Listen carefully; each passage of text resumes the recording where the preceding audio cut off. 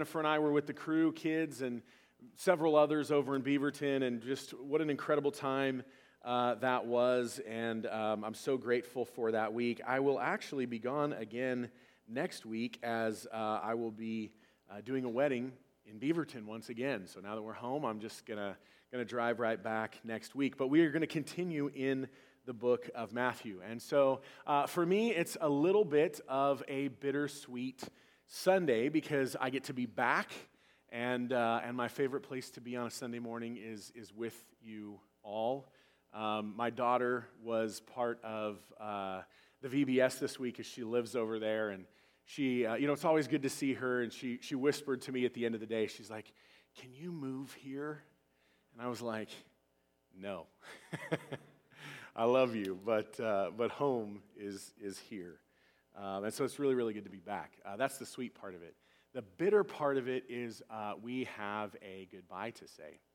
And I saw Ernie and Teresa Steinley come in this morning, and I saw you at one point, and now I've lost you. Where are you guys at? There you are, right there. Is this your last Sunday? Not sure yet. I know moving starts next weekend.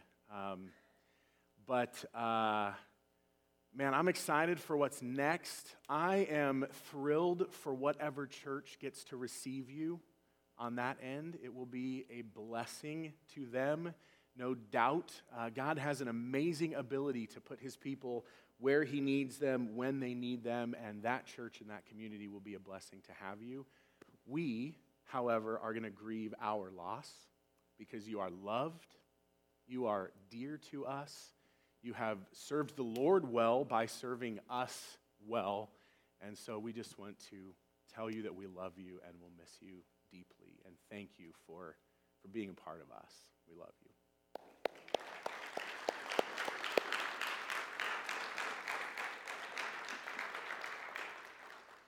And we're going to pray for you as we turn to the Lord in prayer now. Heavenly Father, we just want to pause in this moment and just thank you, really thank you for the relationships you give us in the church. We thank you for the depth of those relationships. We thank you for all that it means that those goodbyes are not easy, because there's been so much sweetness there. And so, Lord, we just want to express our gratitude to you for Ernie and Teresa and for the time that we've had with them, and just for the ministry that they've had to us and to you and the blessing that they are. Lord, I just pray that that on the other end of this, that there would be a church waiting for them with hearts wide open, that they would be received into fellowship quickly, that the speed at which they develop meaningful and grace-filled relationships would be a blessing to them. Lord, we know that by your Spirit and your word, you can do incredible things in our lives together quickly. And so we pray that for them, Lord. We pray that it would be an immeasurable blessing for them beyond what they can understand even now, Lord, in terms of ministry to that church, the spread of the gospel in the community, and just Ernie's work as he moves to this community there in Colorado. And so, Lord, we thank you for them, and we ask them to bless them immeasurably more than we could ask or imagine as they go, Lord, and comfort us. Lord, as in the life of the church, we say goodbye far too often in this life, but Father, I look forward to eternity where the depth of our relationships with people will be infinitely beyond what we can comprehend in this life and in this moment. And so, Father, just comfort us all that whether it be in this life at certain points in time, but certainly in the next, that we will just have great fellowship and joy with them centered around the praise of you for eternity. And so we're grateful for that, Lord. Lord, we want to pray for a couple of our missions partners this morning. We want to pray for the Brennans, who we just want to continue to pray for them this month in their transition into their furlough. And Lord, we just pray that John and Aaron and the kids would just have a just a tremendously restful and joyful and healing time, that it would be sweet with family, that they would not only connect with other churches, but connect well with us. God, let us have those open hearts and homes and lives to them. Let us not assume that they need space in terms of rest, but that they want to engage with us meaningfully and relationally in terms of rest. And Lord, that the relationships we offer them would be wonderful for them. Lord, we pray with and for Ted and Renati Rubish and Sri Lanka and the protests and government collapse and the difficulty getting gas and food and supplies and everything that's going on there. Lord, we thank you that they have reported being well provided for, and we just thank you for that in this time. But Lord, we just ask that you would, more than anything else, help them to proclaim faithfully the gospel of peace amidst unrest there.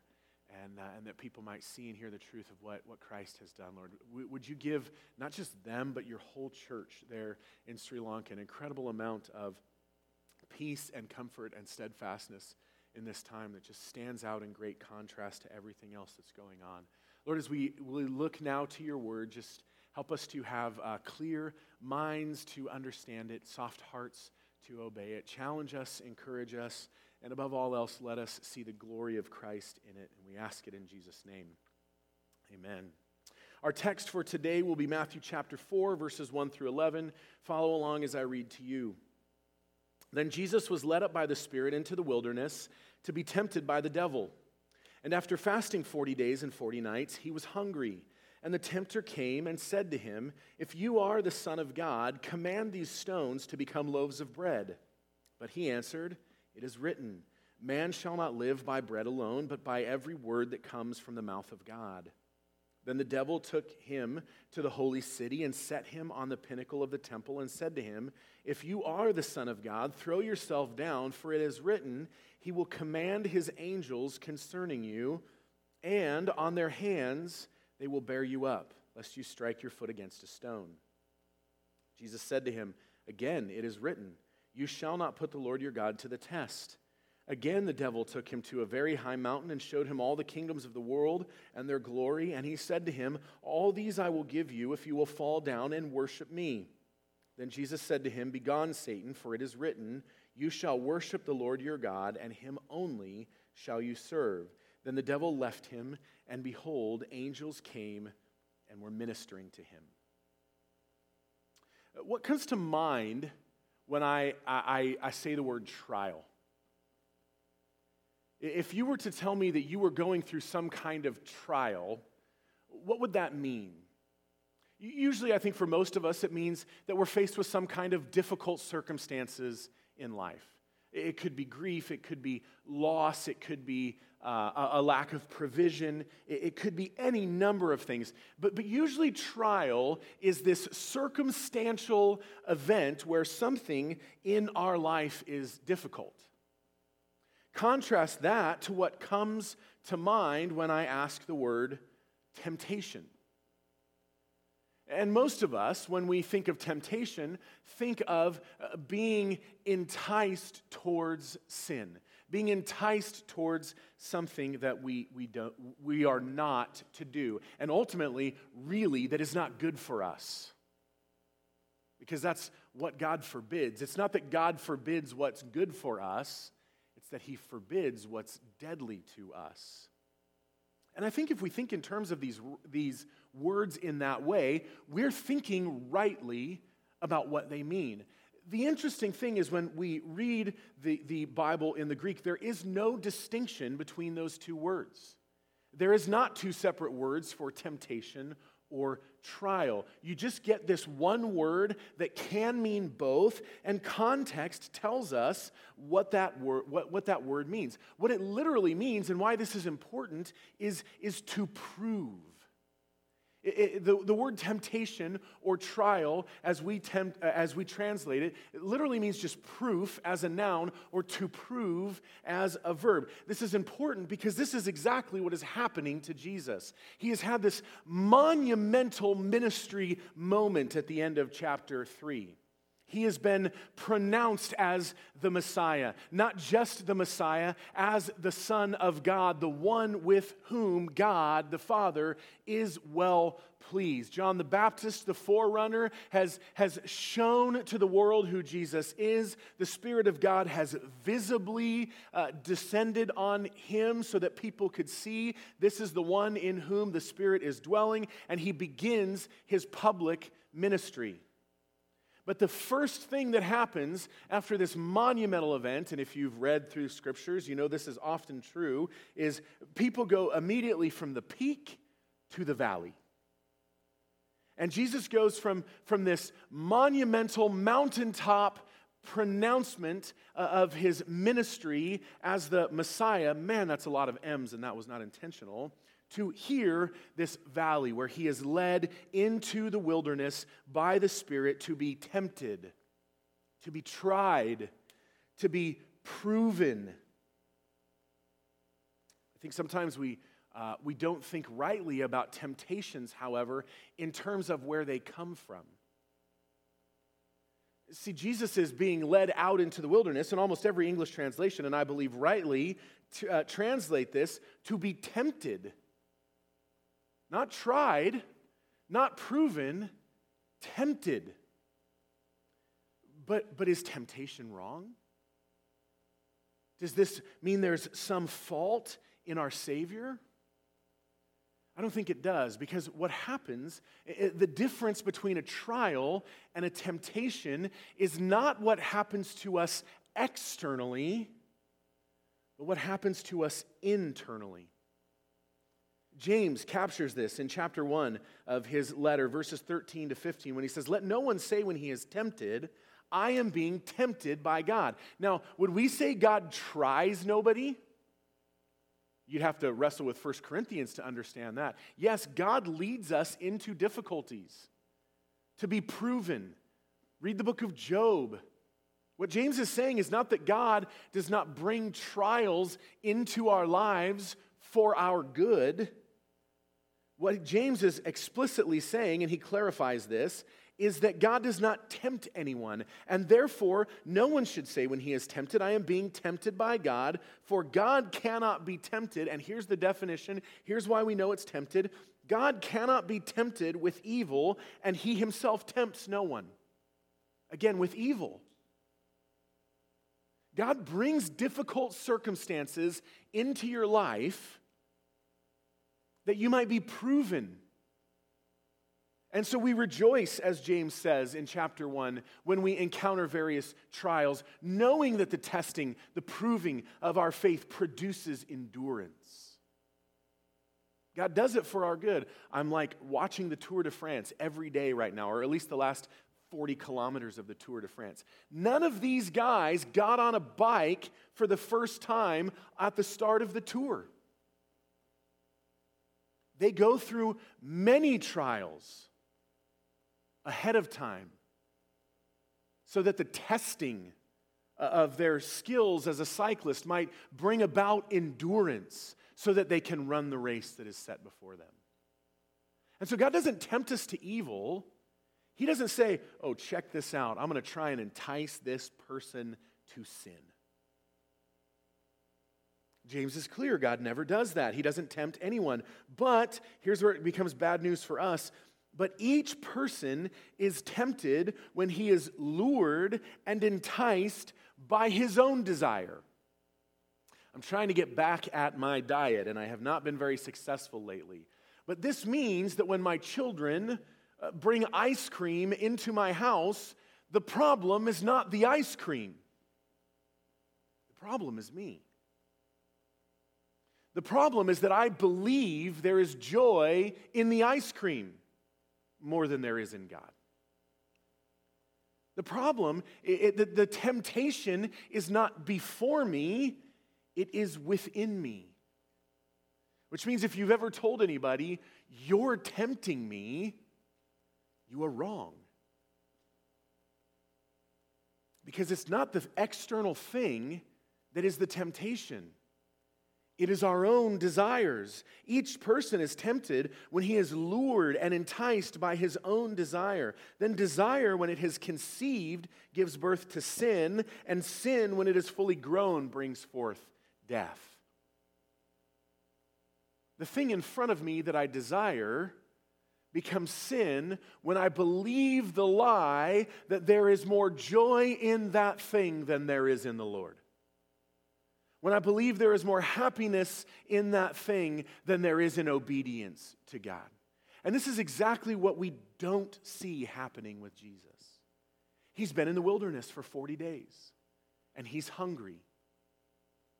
I love that statement, by the way. There's nothing sensational here. It's not made up. It's not embellished. We just get this simple, truthful statement. He was in the wilderness 40 days and nights. That's an important definition because some fasts don't require you to fast at night. He had not eaten day or night for 40 days, and he was hungry. And so when Satan comes to him and says, "Turn these stones into bread," which is an incredible admission of who Jesus is it not? That Satan understands him to have the power to command these stones to become bread. The temptation to do so might be real.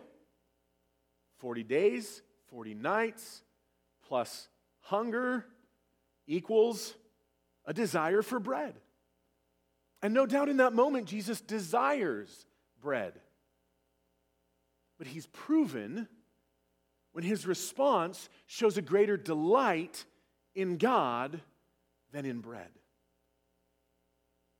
And so that desire in him doesn't conceive sin because it understands things rightly. Clearly, the context here is that of temptation and that Jesus is being tempted to evil. But he does it successfully. And so, our context is that Jesus is drawn out into the wilderness by the Holy Spirit to be tried, to be proven, even to be tempted by Satan, as God knows what is going to happen. And then what happens next is of the utmost importance. I want to work our way through this text and kind of set the scene and some understanding, and then I want to look at 4 principles for faithful Christian living. So let's read this again. Then Jesus was led up by the Spirit up here. We think in terms of up as a compass, like north is always up. They did not think of up that way. They thought of up in terms of elevation. So he is in the Jordan River Valley, and though where he went in the Judean wilderness is probably not up as regards a compass, it is up in terms of elevation. And so he is led up into the Judean wilderness to be tempted by the devil. And after fasting for 40 days and nights, he was hungry. And the tempter came to him and said, if. Now, this is interesting, and I don't need to go through all the details here, but this is in what's in Greek what is called a first-class conditional clause, which means it assumes a positive answer. It does not. It's not the statement that Jesus might be the Son of God. Satan is saying, because you are, since you are. If you want the details on first-class conditional phrases, I can give those to you later. But really what Satan is saying is he's not bringing into question the deity of Christ. He is affirming it. Since you are the Son of God, command these stones. We don't know what stones these were, but he's in the Judean wilderness, in the desert. There's stones there. Command these stones to become loaves of bread. And Satan certainly knows he has the power to do so. But Jesus answered, and he gives us the same answer every single time it is written. Every single temptation, he counters with Scripture. Now notice in this one, Satan has not used Scripture, he's just used circumstances. But Jesus counters with the Word of God. He says, man shall not live by bread alone, but by every word that comes from the mouth of God. This is Deuteronomy 8:3. And the context is remarkably similar. Deuteronomy 8:3 says, in reference to Moses is preaching this. Deuteronomy is one sermon of Moses to the nation of Israel, and he's recapping all the events of the Exodus. And he says in Deuteronomy 8:3, and he, that is God, humbled you and let you hunger, and fed you with manna, which you did not know, nor did your fathers know, that he might make you know that man does not live by bread alone, but man lives by every word that comes from the mouth of the Lord. This test that the Israelites failed, this test of hunger in the wilderness and relying on the provision of God that they sinfully responded to with grumbling and complaining and arguing and wishing for different circumstances. I think sometimes we fail to understand just how sinful complaint is. 1 Corinthians is clear on this. But the context is the same. The people are in the wilderness, God is providing for them, and they neglected the word of God for the provision of God. And so Jesus uses this verse that has an incredibly similar context to battle Satan, to say, Psalm 119:11, I have stored up your word in my heart that I might not sin against you. Now that's not the quote. The quote is Deuteronomy 8, but that's what Jesus does, right? He has stored God's word in his heart so that in this moment of temptation, he might fight. Mark this. Until God's words are so deeply ingrained in you that they become your words, you will never fight temptation well. Until God's words are so deeply ingrained in you that they are your words, you'll never fight temptation well. It was said, I believe, of John Bunyan, who wrote Pilgrim's Progress and other things, that if you were to cut him anywhere, he bled bibline. He bled the Bible. I love listening to John Piper, not in sermons necessarily, but just in regular speech, because Scripture just pours out of him as though it's his own language. And so Jesus fights this temptation with Scripture. Then, next, the devil took him to the holy city, that is Jerusalem, and set him on the pinnacle of the temple. The temple had no pinnacle. This is likely a high, not as in terms of how we think of it, but Herod had built up tremendous buildings around the temple, in the Temple Mount, as we might call it, and certainly all of that would be considered temple. And so there was these tall buildings around the temple proper, and Satan likely took Jesus up to one of these places and set him on the pinnacle and said to him, again, since if you are the Son of God, throw yourself down, for it is written, he will command his angels concerning you, and on their hands they will bear you up, lest you strike your foot against a stone. I think really what he is offering him here is, and maybe I as I studied further, and I was really pinched to get my outline in, and so my second point on your outline may not be that good. I don't think what Satan is offering Jesus is mere safety here. That's what is being promised as he quotes Psalm 91, verses 11 and 12. Hey, just throw yourself off the temple and you'll be rescued. God will protect you. What more proof could there have been at the start of his ministry to his sonship, to his messiahship, than to stand at the height of the buildings around the temple in front of all the Jews and throw himself down and land safely as angels protect him? Oh, Jesus, you could be successful. You could be famous. You could be popular. Everything you're here to do might be fully realized if you would just do this. Jesus said to him again, it is written, you shall not put the Lord your God to the test. Again, this is Deuteronomy chapter 6, verse 16. And this is not testing like fleece. Like, Lord, show me. This is testing as in like when mom says, don't test me. You're testing my patience, boy. That's the kind of testing here.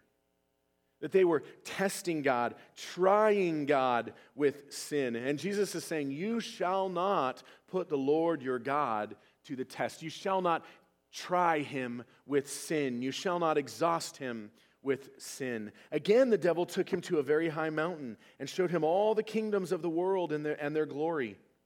And he said to them, All these I will give you if you will fall down and worship me. This is maybe the pinnacle of all of this, because Jesus' mission was to come to live a sinless life, to die a substitutionary death, and in doing so, to gain a kingdom.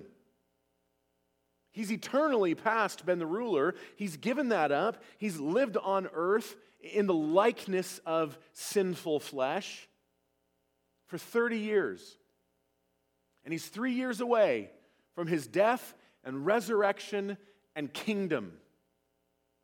And Satan's like, look, you can have a kingdom. You can have it all without the cross. How many of us want the kingdom without the suffering? How many of us want the glory without the trial? How many of us want the goodness without the difficulty? There was no shortcut to the kingdom. It was straight through the cross. But Satan is tempting him with, hey, here's a kingdom without all the difficulty. I will give you the kingdom that you're here to gain if you'll just fall down and worship me. Verse 10, then Jesus said to him, "Begone, Satan." It's an imperative, it's a command. "Go away, for it is written, you shall worship the Lord your God, and him only shall you serve." Then the devil left him. Of course he did. Jesus commanded him to.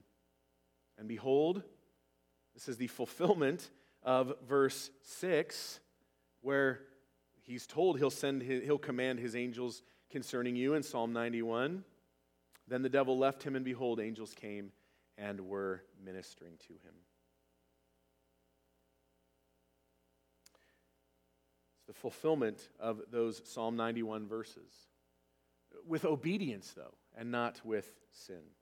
Well, let's get moving and let's look at 4 principles for faithful Christian living. How do we live like this? Well, there's 2 ways, actually. Number 1, and this is going to be the first 3 points, we fight like Jesus fought. We fight temptation like Jesus fought. And then the 4th one, which is going to be the most important of everything we're going to look at today, we fight nothing like Jesus fought.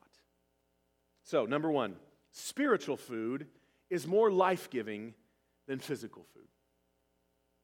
We fight like Jesus by understanding spiritual food is more life-giving than physical food. Jesus' retort here to Satan when he tempts him to turn these stones to bread does not suggest or imply that bread isn't important. Quite the opposite. It shows us that it is. Bread matters. Provision matters. Work, life, food, our next meal, as Jesus prays later, as we'll see in Matthew chapter 5, give us this day our bread sufficient for today, our daily bread. Physical food is important, but Jesus understands that there is something more important than physical food, and that is spiritual food. Mark 8:36, what does it profit a man to gain the whole world and forfeit his soul? What does it profit Jesus to eat a meal and lose his soul? What does it profit Jesus to sinfully turn these stones to bread by believing that there is more contentment in the bread than there is in obedience to his Father? He gains nothing. Jesus' actions here are the perfect illustration of that. He's hungry, he wants food, he can turn stones to bread, but rather he chooses to fight temptation with Scripture. And make no mistake, he's genuinely tempted here. It's not like he's like, well, I'm Jesus, this doesn't affect me. No, Hebrews 4:15 is clear that we do not have a high priest who is unable to sympathize with our weakness, but one who in every respect has been tempted as we are, yet without sin. He's been tempted every way that you and I have. It's just what happened inside of him when that temptation came along was not sinful. He never bought the lie that there's more pleasure, more glory, more goodness, more satisfaction, more joy in anything other than God. Let me ask you some questions. How long can you go without a meal before you start getting grumpy? How often do you use the excuse that you're hungry for bad behavior? Oh, I'm sorry, I haven't eaten in a while. I'm a little hangry. My blood sugar's low. How long can you go without reading God's word before you start going through withdrawals? How long can you neglect spiritual food and not go through hunger pains? I hear people say things like, oh, I'm so busy, I don't have time to read God's word. Really? Did you eat today? Now you know what fasting's for. Fasting's to remind us of what's ultimately important. My day is so busy today that I feel like I don't have time. I'm going to give up physical food for spiritual food because I understand what's more important. How many Sundays a month do you consume a spiritual meal called a sermon? Do you? Maybe you're like, oh, I'm every Sunday. What happens between Sundays? Do you have a smorgasbord Sunday afternoon and then not eat again until the next Sunday afternoon? Or might you have a big meal today and then breakfast tomorrow?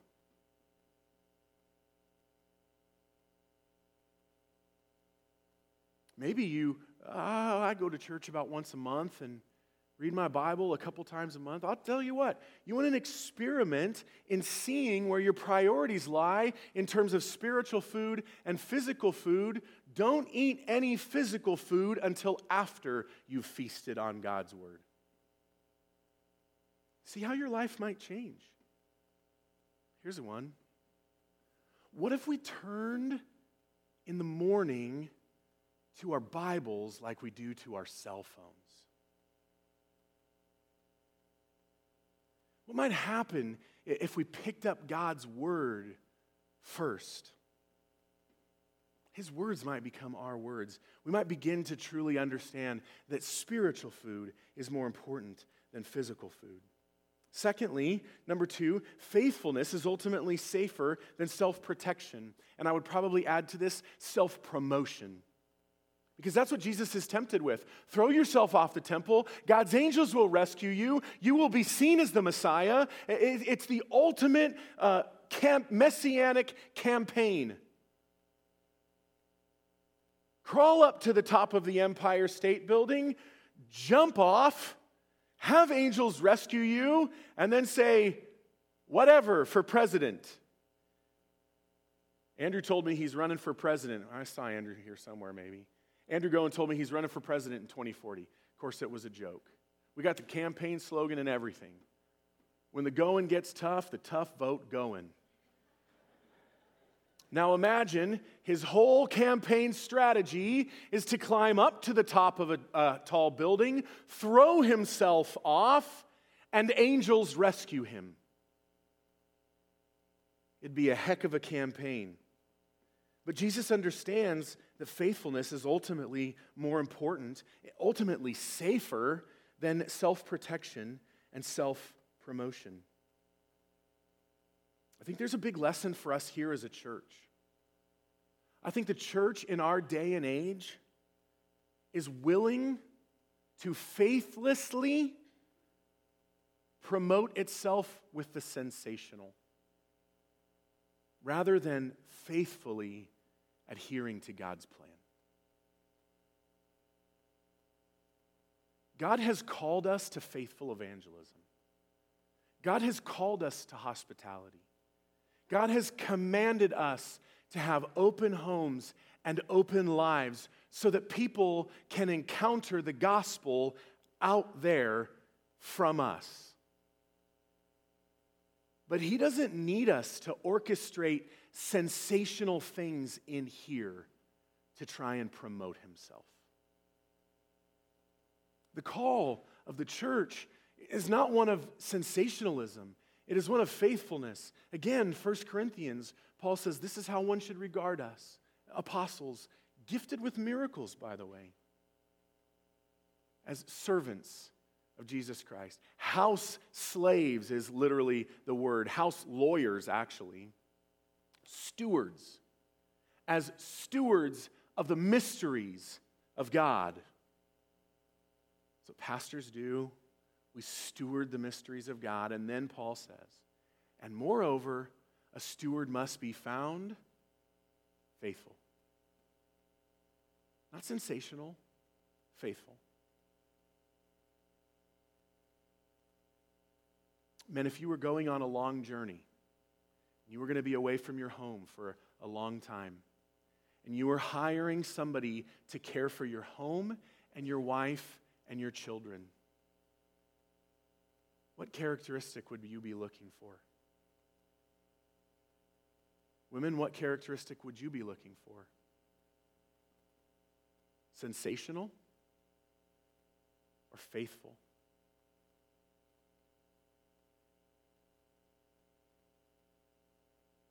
Faithfulness is ultimately safer than self-protection or self-promotion.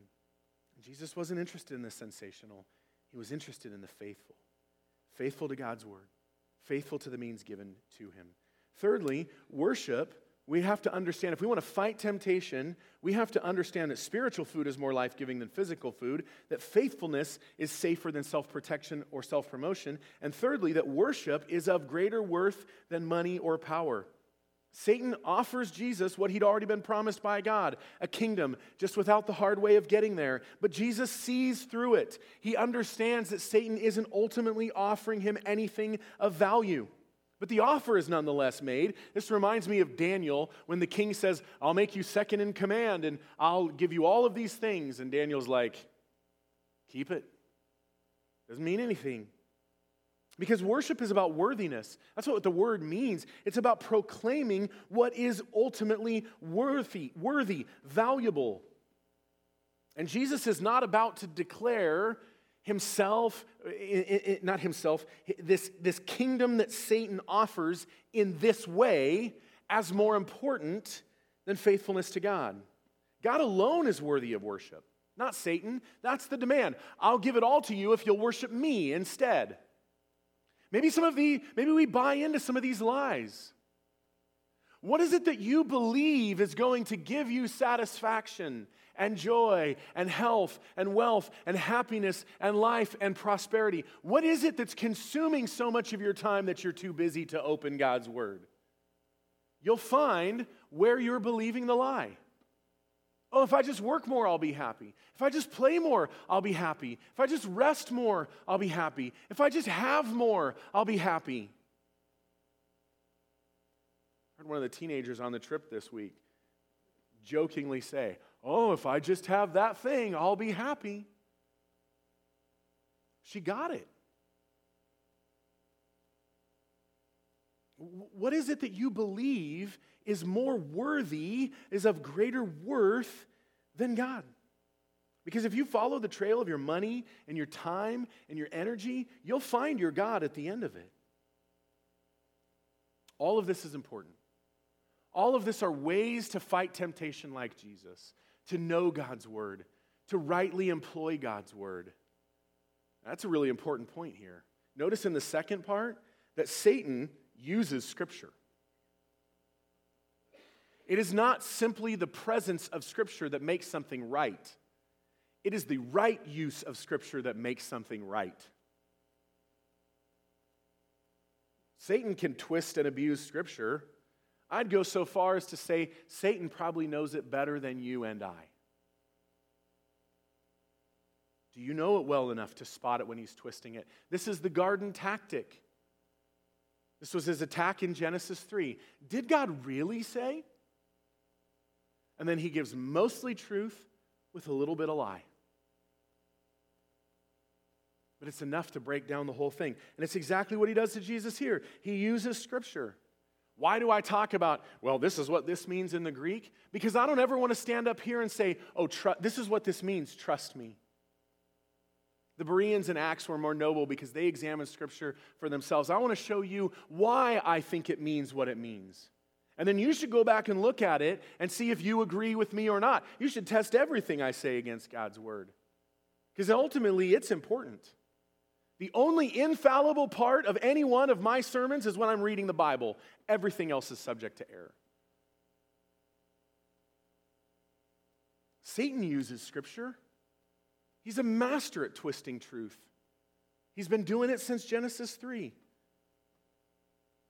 And all of this shows us how to fight temptation, to rightly employ Scripture, to understand that God is more worthy and more joyful than anything else, to understand that worship is of greater worth, of greater importance than money or power or prestige or a kingdom or anything else. But that's not ultimately what this text is about. If that's all we see here is 3 steps to fighting temptation, we have failed to see the glory of this passage. Hang on, because this is incredible. Number 4, Jesus is perfect in every way I'm not. That's really what we're being shown here, that Jesus is perfect in every way I'm not. Look at the contrast between Jesus and me, between Jesus and you. We'll never be led into temptation by the Holy Spirit. James 1 is clear about that. And that's exactly where the Holy Spirit leads him. 1 Corinthians 10:13. No temptation has overtaken you that is not common to man. God is faithful, and He will not let you be tempted beyond your ability. But with the temptation will also provide the way of escape that you may be able to endure it. Remember that the word temptation and try is the same. There's the wordplay. God will not try you beyond what you're able to bear, beyond what you can stand up against, but will Himself provide the way out from it. And if you've ever heard anybody say about this verse that God must think you're strong because of what He's allowing you to go through, my Bible says that He will provide the way out of it. And I think God brings us into places that are far too hard for us to stand. God's confidence isn't in me or in you, it's in Himself. He doesn't say, I'll only put on you as much as you can handle. He says, I'll only put on you as much as I can handle. And He'll provide a way out. But the Holy Spirit leads Jesus to be tried. Just look at the great contrast between Jesus here in the desert and Genesis 3. Adam fails in a garden. Jesus succeeds in the desert. Adam fails where there's abundant provision. Jesus succeeds hungry. Adam failed fighting what wasn't his. What do I mean by that? The temptation was to be like God. And he says, well, I want to be like God, but that wasn't Adam's place. But he tried to seize that place. Adam sinned fighting for what was not his. Jesus succeeded also fighting for what was not his. Because as the eternal Son of God, He doesn't belong in the likeness of sinful flesh. As perfect, He certainly doesn't belong on the cross, and most definitely doesn't belong in the grave. And so Adam fails fighting for what does not belong to him, and Jesus succeeds fighting for what belongs to us. Adam didn't run from the temptation when he should have. Interestingly, neither did Jesus. He didn't run. He stayed and fought. If you're in the desert for 40 days and 40 nights and you're hungry and Satan comes to you and offers bread, don't stay and fight. Turn and run. Whatever your version of that is, turn and run. Get out of there like Joseph. Take off as fast as you can. So fast, it's like the cartoons. Gone, the clothes stay behind. Joseph left his coat in Potiphar's wife's hands. He was gone so fast. We run. Jesus doesn't. He stays and he fights and he succeeds. Adam had support. He was not there alone. He had Eve. Jesus is alone and hungry. Here's the good news. You're not perfect. I'm not perfect. And you don't have to be. Because Jesus succeeded in every way that you and I have failed. He succeeded in living perfectly where we cannot. He succeeded in dying for us a death He didn't deserve. He succeeded in not staying captive to the grave, whereas you and I cannot escape it. We simply have to trust him and turn from our sin. You cannot fight temptation until it starts there. By seeing who he is, by seeing what he's done, by seeing the great contrast he is to us, and trusting him. My challenge to you today is this, my final challenge. Do you read your Bible as a how to live manual? Anybody here ever heard that the Bible stands for basic instructions before leaving earth? No, it does not. The Bible is not a how-to manual. It is a glory of Christ, magnificent work. We succeed in living like this when we stop reading the Bible as a simple instruction manual and we start reading it to see the glory of Christ. That other stuff comes later. This is exactly what Paul speaks of in Romans 10. After chapter 9, struggling through the Jews having not believed the gospel, he says this, my brothers, Romans 10:1, brothers, my heart's desire and prayer to God for them, that is the Jews, his people, is that they may be saved. For I bear witness that they have a zeal for God, but not according to knowledge. They have a zeal for God, the true God, the one God, the only God, Yahweh of the Old Testament. They have a zeal for this God, but it is not according to knowledge. Why? Verse 3, for being ignorant of the righteousness of God and seeking to establish their own, they did not submit to God's righteousness. If you read God's word seeking to establish your own righteousness, you, like the Jews, will stumble, fail, and die. Because the message of Scripture is not that we can be righteous, but that He is righteous in our place. Not that we can earn God's salvation, but that we can be given the righteousness of Christ. And it's not that God won't transform us and make us holy, but the reality is, even in heaven, where we're sinless, we will be as in need of the righteousness of Christ applied to our account for eternity as today. We will never stop needing His righteousness. He will never stop being sufficient for us. So stop reading the Bible as basic instructions before leaving earth. Because if you read it that way, when you leave earth, it will not be good. Because we can't establish our own righteousness. Yes, we can fight like Jesus. Yes, we should fight temptation. Yes, Scripture is full of instructions for us. But only after encountering the glory of Christ, who is nothing like us. Every page of the Bible is proclaiming His greatness. And if you open up your Bible and you don't see His greatness there, don't stop reading till you do. Even if you have to trade wealth and power and fame and jobs and times and recreation and meals,